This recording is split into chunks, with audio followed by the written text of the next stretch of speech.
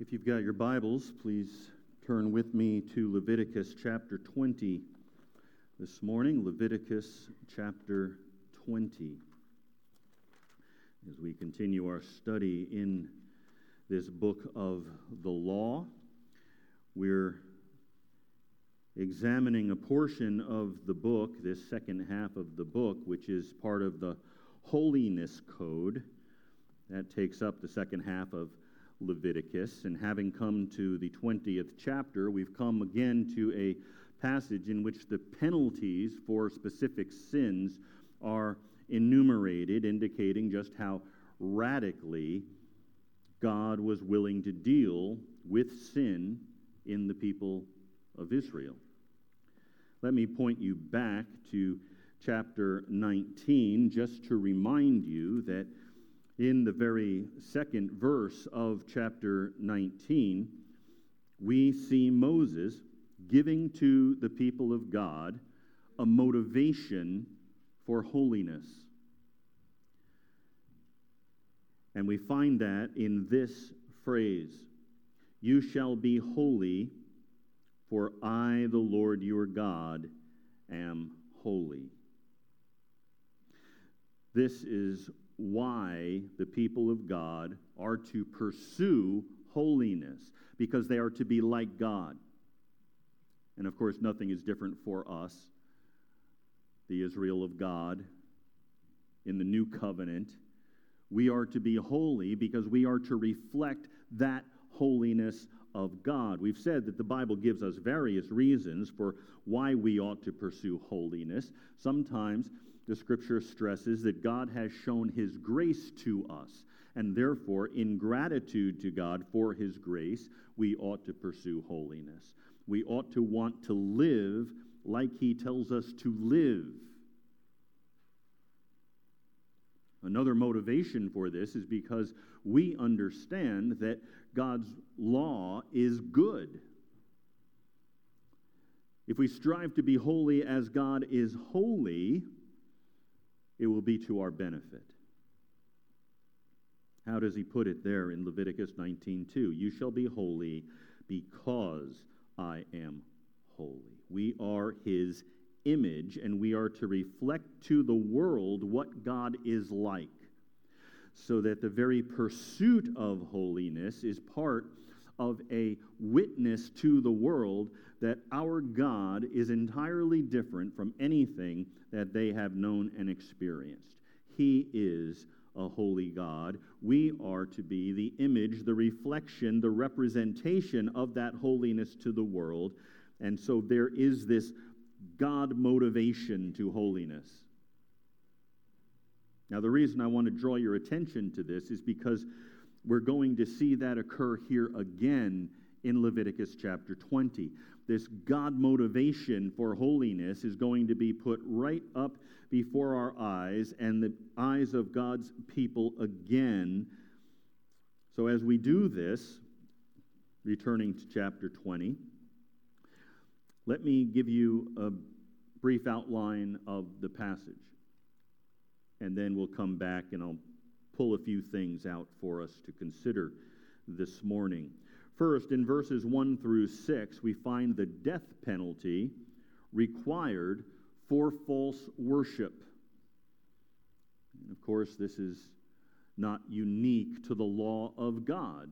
The death penalty has been set forth from the very beginning of the giving of the law. If you go back to Exodus chapter 20, in the giving of the Ten Commandments, you'll find there that God commands his people not to murder. Now, the King James says, "Thou shalt not kill." That's caused all kinds of problems over the years. But it is not a prohibition against all killing, but against murder. We know that because in the very next chapter, in chapter 21, as part of God's law, he sets forth capital punishment. He sets forth the death penalty. And we're finding that again here.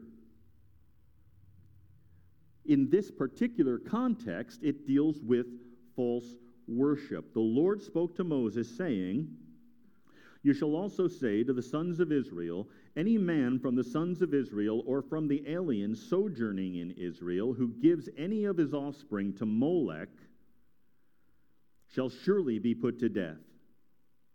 The people of the land shall stone him with stones. I will also set my face against that man and will cut him off from among his people, because he has given some of his offspring to Molech, so as to defile my sanctuary and to profane my holy name. If the people of the land, however, should ever disregard that man when he gives any of his offspring to Molech, so as not to put him to death, then I myself will set my face against that man and against his family, and I will cut off from among their people both him and all those who play the harlot after him, by playing the harlot after Molech." So this is the first requirement of the death penalty that we have in this particular chapter, and it has to do with the worship of Molech, or really, as we read through much of the rest of the law, any kind of false worship. Now, this worship of Molech was particularly hideous because it entailed child sacrifice. But it includes spiritism and necromancy, resorting to a medium, demonic activity in worship, the conjuring up of spirits. Now, in part, what God's doing here is saying to the children of Israel, I don't want you to follow the religious practices of the people of either Egypt or Canaan. Their religious practices entail child sacrifice. That was what the worship of Molech was all about. So you're not going to take your religious cues from the peoples around you. You're going to take your cue from me. You're going to be obedient to those things which I have set before you. So the very first thing that he's saying in this passage is, you're going to worship God the way God tells you to worship God, not the way that Egypt or the Canaanites try and worship God, whether it be through sacrificing children, whether it be through resorting to familiar spirits or various other forms of spiritism. That's what's happening there in verses 1 through 6. And the death penalty is assigned to this. Obviously, the red light is flashing here. God wants to make sure we understand how serious he is about this. Now, no ritual sacrifices are prescribed for Molech worship or for going after these familiar spirits. The death penalty is ascribed. Don't do this anymore.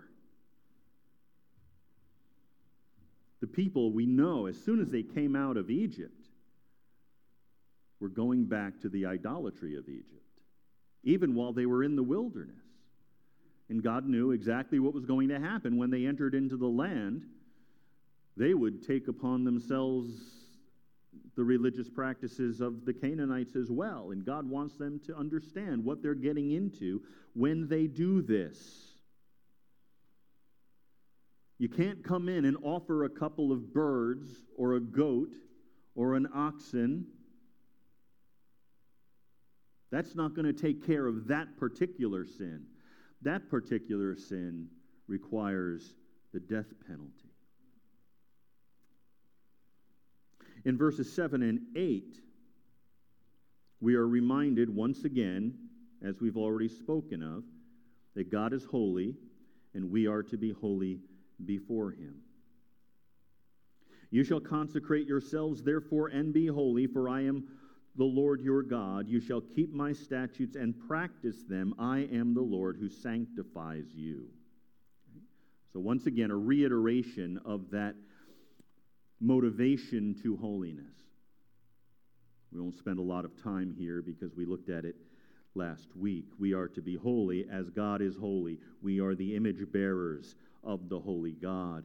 In verses 9 through 21, we see the serious penalties that exist for serious sins.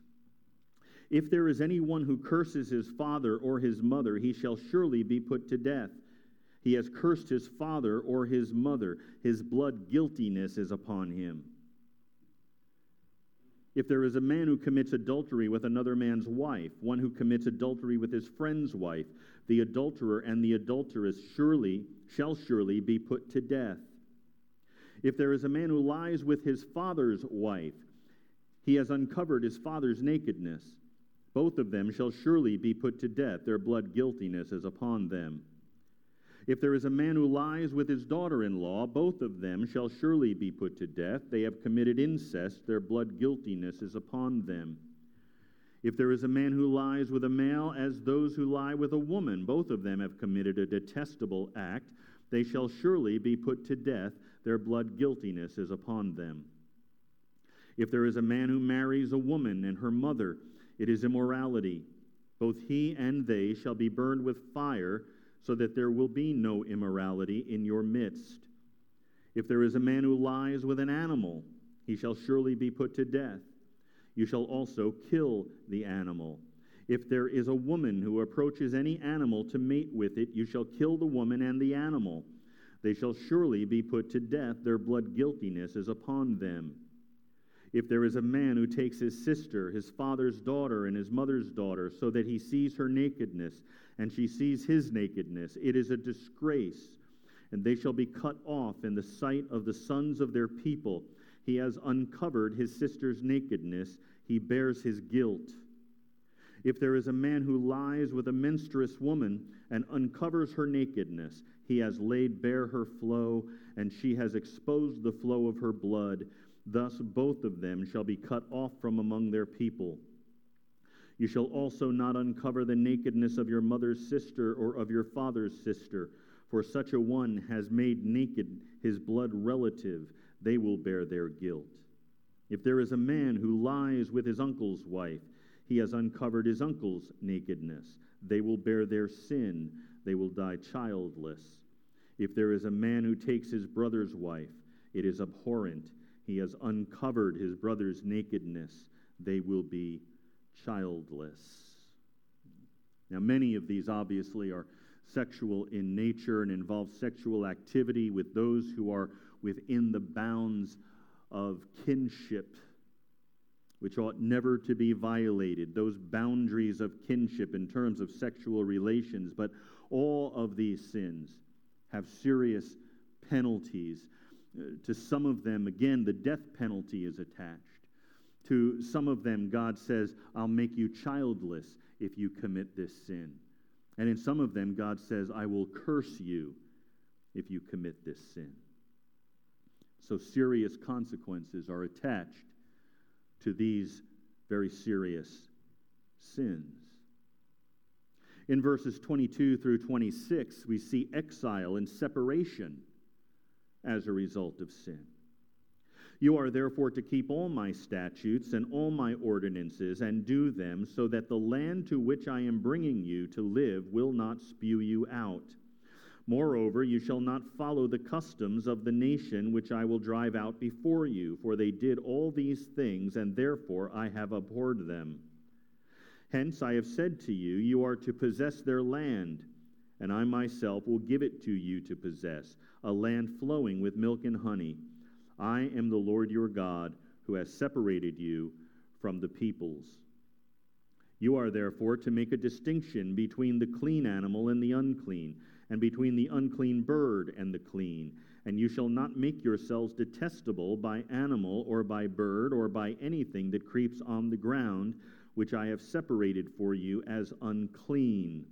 Thus you are to be holy to me, for I, the Lord, am holy, and I have set you apart from the peoples to be mine. So God says, now just so you're getting my point, if you are unfaithful to my call to holiness, I want you to know I will take you out of the land. There's a threat of exile here from the promised land if the people are not faithful to the Lord's commandment. And of course, this is exactly what we see later in the history of Israel. God has been patient. He has been forbearing. He has allowed centuries to pass. And the people continue deeper and deeper into sin until the Lord says, that's enough. And he brings down Assyria against the northern kingdom and Babylon against the southern kingdom, and he takes his people off into exile, just as he said. Verse 27, of course, brings us back to the death penalty. Now a man or a woman who is a medium or a spiritist shall surely be put to death. They shall be stoned with stones. Their blood guiltiness is upon them. And this is a repeat virtually of verse 6. As for the person who turns to mediums and to spiritists to play the harlot after them, I will also set my face against that person and will cut him off from among his people. So back to the whole issue of spiritism and necromancy, the sins of going after familiar spirits. He says again here, the death penalty attaches to those who involve themselves in these occultic practices.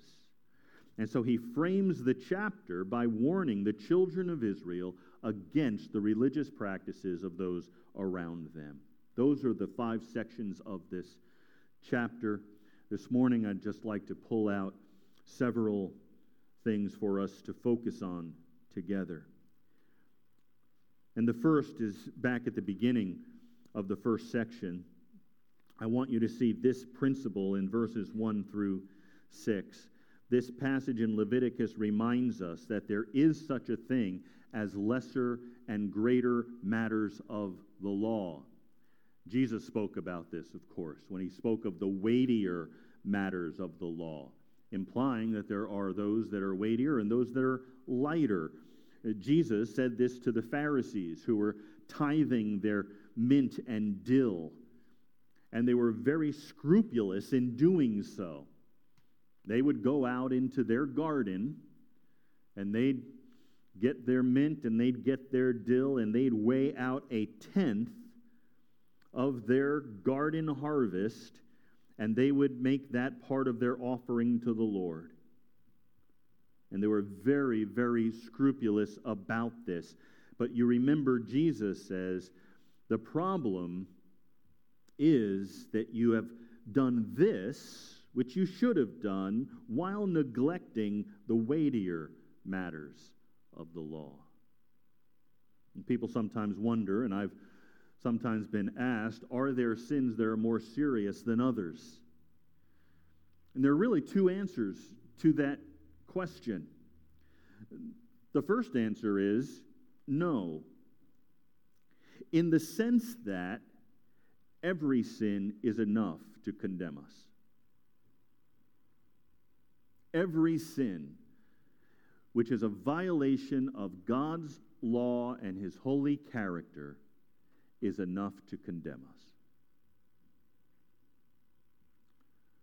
Which is why God says through Isaiah that even our righteousness is as filthy rags. Right? Paul says no one has done good. We have all sinned and are under the condemnation of God. We've all fallen short of the glory of God. All sins are equally serious because any sin can send you to hell. Any transgression of the law of God is enough, apart from the saving grace of God, to condemn any sinner. Now, of course, there's no one in this room and no one in the world who can say, almost made it. It's just that one little thing I did. I stole a paper clip from the office. If it wasn't for that, right, none of us can say that. We have all sinned in any number of ways, and any one of our sins separates us from God. But that's not the only answer. There is another sense in which sins can be differentiated. The Westminster Catechism asks this question: are some sins more heinous than others? And the answer is, some sins in themselves and by reason of several aggravations are more heinous in the sight of God than others. And what the Westminster divines meant by this is that some sins are more evil than others by nature of the person committing them or the nature of the circumstances connected to those sins. Some sins are just more evil than others. Committing adultery is a great sin. But for David to commit adultery the way he did with Bathsheba had things connected to it that made it a greater sin. For one thing, he was David. He already had multiple wives. He was the richest, most powerful man in the land, and he could have had any woman that he wanted, but who does he take? He takes the wife of one of his most loyal men. A man we later find out was one of his mighty men. And David betrayed this good and loyal man and had him killed, sending him to the front line of the battle so that David could take his wife. And all of these things go together and bring Nathan to come and tell this parable about a man who had many sheep and another man who had one sheep. And the man who had many took that one sheep that this other man possessed. And then he looked at David and said, "You are the man." David's sin had things connected to it that made it exceedingly heinous. So there are some sins more heinous than others. So it's interesting, isn't it? In Leviticus and in Exodus and in Deuteronomy, there are some sins that are forgiven. There are particular ways that those sins can be dealt with under the sacrificial system, especially sins that have to do with the ceremonial code. And then there are other sins for which the death penalty is given. And there is no sacrifice sufficient for them. And the point is, of course, that these things are the part of the weightier matters of the law. They are moral concerns, not just ceremonial, not just ritual, but moral. In fact, in the New Testament, we find reference to the moral principles contained in passages like Leviticus 20 applied to Christians. And so one thing we learn from this passage is that there is such a thing in God's Old Testament law as weightier and lesser matters, and those ceremonial matters, like the tithing of mint and dill, those things would pass away with the end of the ceremonial code. But issues of sexual morality, the demands of biblical fidelity within marriage, these things do not pass away. They are weightier matters of the law. And God appointed more serious punishments for those laws to draw attention to this as a core moral value for his people. He wanted his people to be different. So that's one thing we learn from this passage. There's a second thing I want you to see in this very first section as well. You see it especially when you look at verse 5.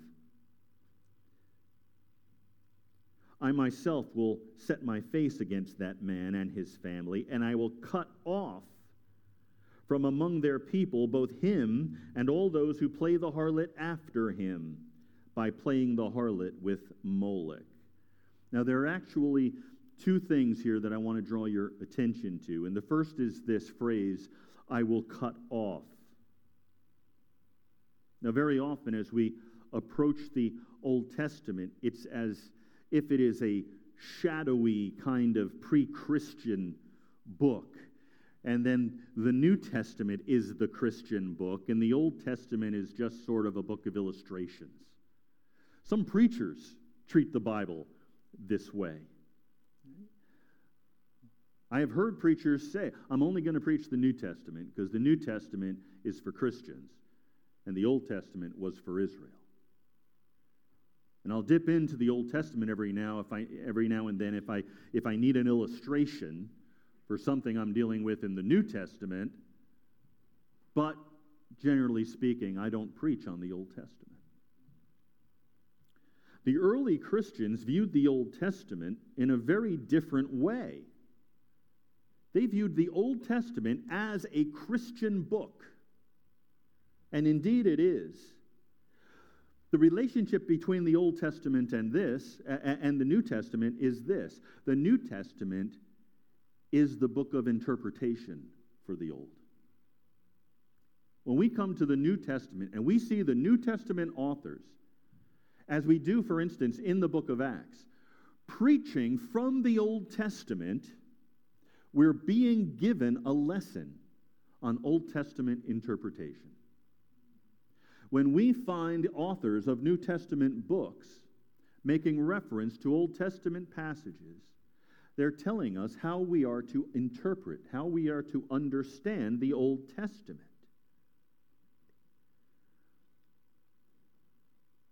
So, as we come to look at these things, we're not just looking at historical, interesting kind of statements. We're looking at something which has application for us even now. If I didn't believe that, we wouldn't have spent so much time working our way through Leviticus. What should be obvious is that the New Testament treats the Old Testament as something which still applies to New Covenant believers. Let me give you one example. Look at this phrase again. I will cut him off from among his people. I will cut him off. Now, I want to contrast this for a second, because toward the end of the chapter, as we read in verse 26, when God is dealing with exile, he uses a different term. Verse 26, he says, I have set you apart. There's a difference between setting apart and cutting off. Cutting off means death. Cutting off means death. The man who commits this particular sin is to be put to death. Now, what passage in the New Testament picks up on that principle and applies it to Christians?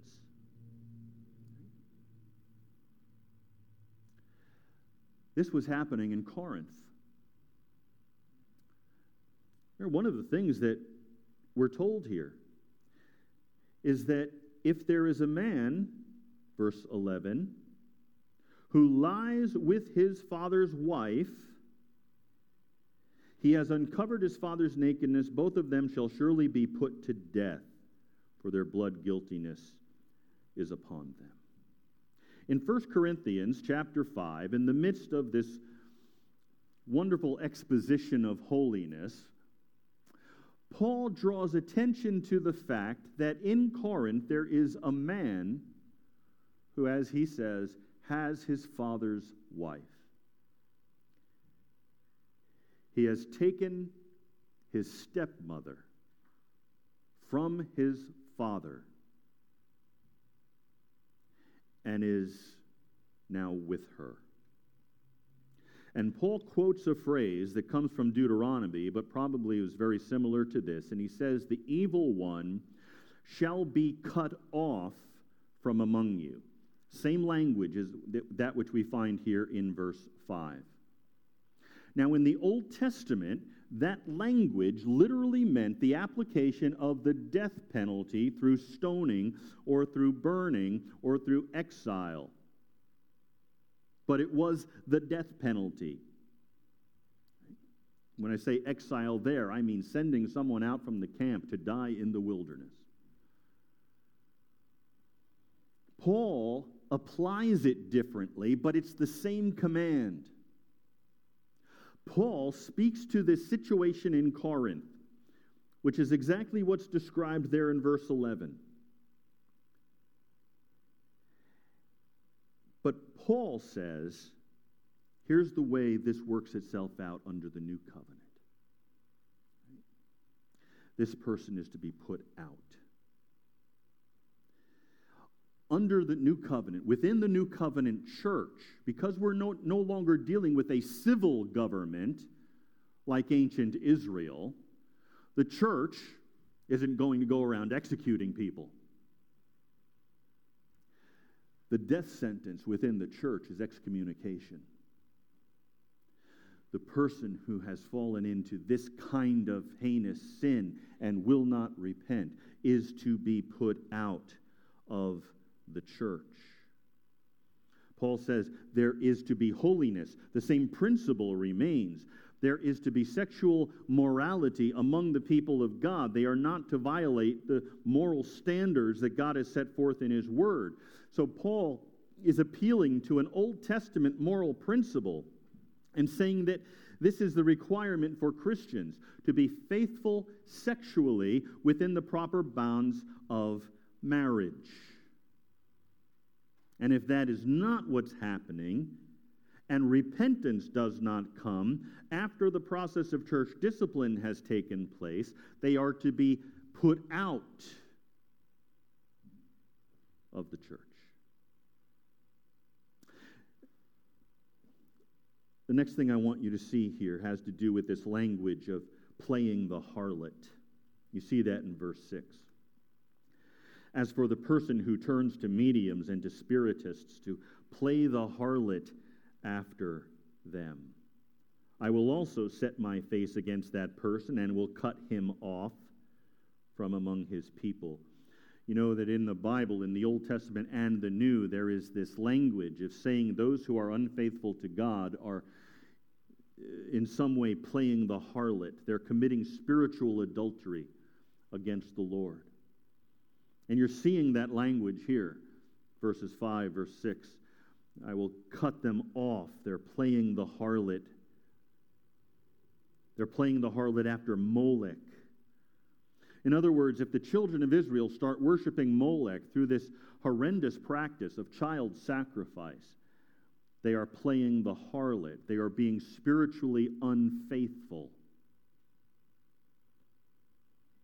And this image is found throughout the Old Testament, where Israel is reckoned to be in a marriage union with the Lord Yahweh. And their unfaithfulness to Him is called adultery. It's called spiritual adultery. You're playing the harlot. You're going after other gods. You're not being faithful to me. And the New Testament has the same phrase. In fact, one of the interesting phrases in the New Testament is this idea of making God a liar. And it's really communicating the same thing. There's an extremely important principle here for holiness. All our love to God begins with the perception of God's love to us. What does John say? We love because He first loved us. So all of our love to God begins by perceiving His love to us.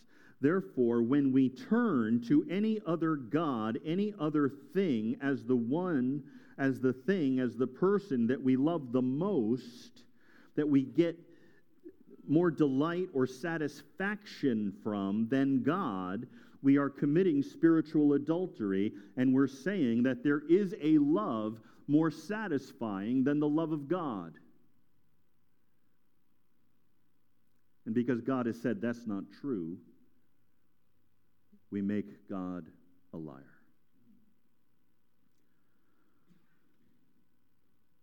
When God says, you will find no rest until you find it in me. And then we proceed to go off and look for our rest somewhere else. What are we saying? God, I don't believe you. I think there's something better. And when we do that, we're committing spiritual adultery. When we say, you know, what I really delight in is, and then we start filling in the blanks. My husband, my wife, my job, my status, my dream, my boat, my team. Whatever we say if that becomes the ultimate object of our affection, we are committing spiritual adultery. And by the way, we don't actually have to articulate it that way. We can deny that that's the case when our heart says something else. We can say that we love God, and then we can live in such a way as to show that our real delight is in something else other than God. And when we do that, we're saying, no, Lord, it's not true that your love is better than anything else. I don't believe you. And of course, that's precisely what Satan wants to convince us of. There is something better than the love of God.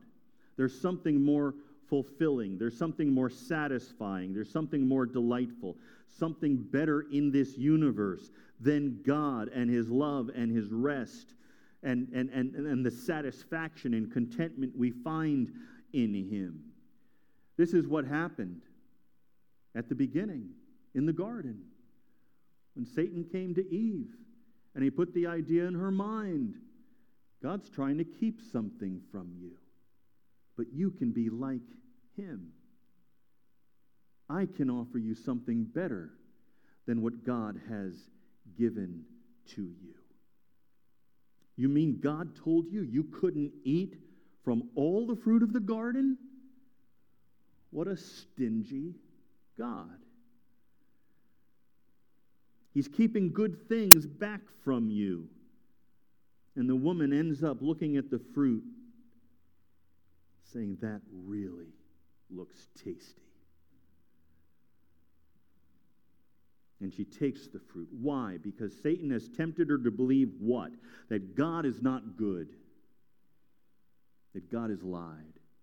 And that's what sin always does.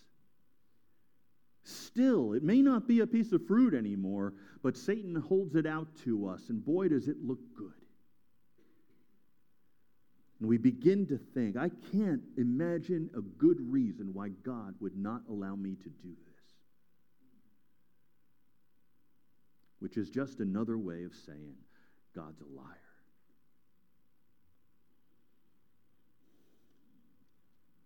Let God be true, and every man be found a liar. Satan wants to convince us, if you follow the exciting, unsatisfying, unfulfilling, boring, terrible life. But if you reject all that puritanical nonsense in the Bible, then you can really live. What has God said? Come to me and I will give you life, and life more abundantly. And God here in Leviticus, and of course it's not just here in Leviticus, elsewhere, is over and over saying to His people, delight in me. I'm the source of contentment and peace and rest and joy. Delight in me. All satisfaction, all real experience of love is found in relationship with me. And if you choose something other than that, not only are you committing spiritual adultery against me, you're giving up that which is best for that which is nothing at all. You're giving up the waters of life for a broken cistern that holds no water.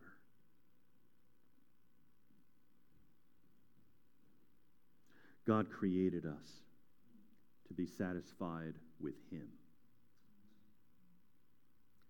And He has graciously given us an abundance of gifts. But the gifts are not Him. We rejoice in who He is.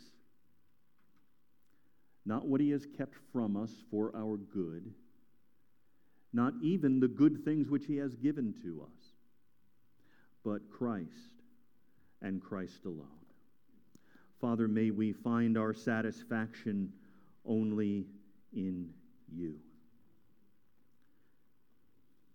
May we recognize the voice of the serpent when we hear it. May we recognize that temptation for what it is. And Father, may we reject it, that we might be holy as you are holy. For Christ's sake we ask it. Amen.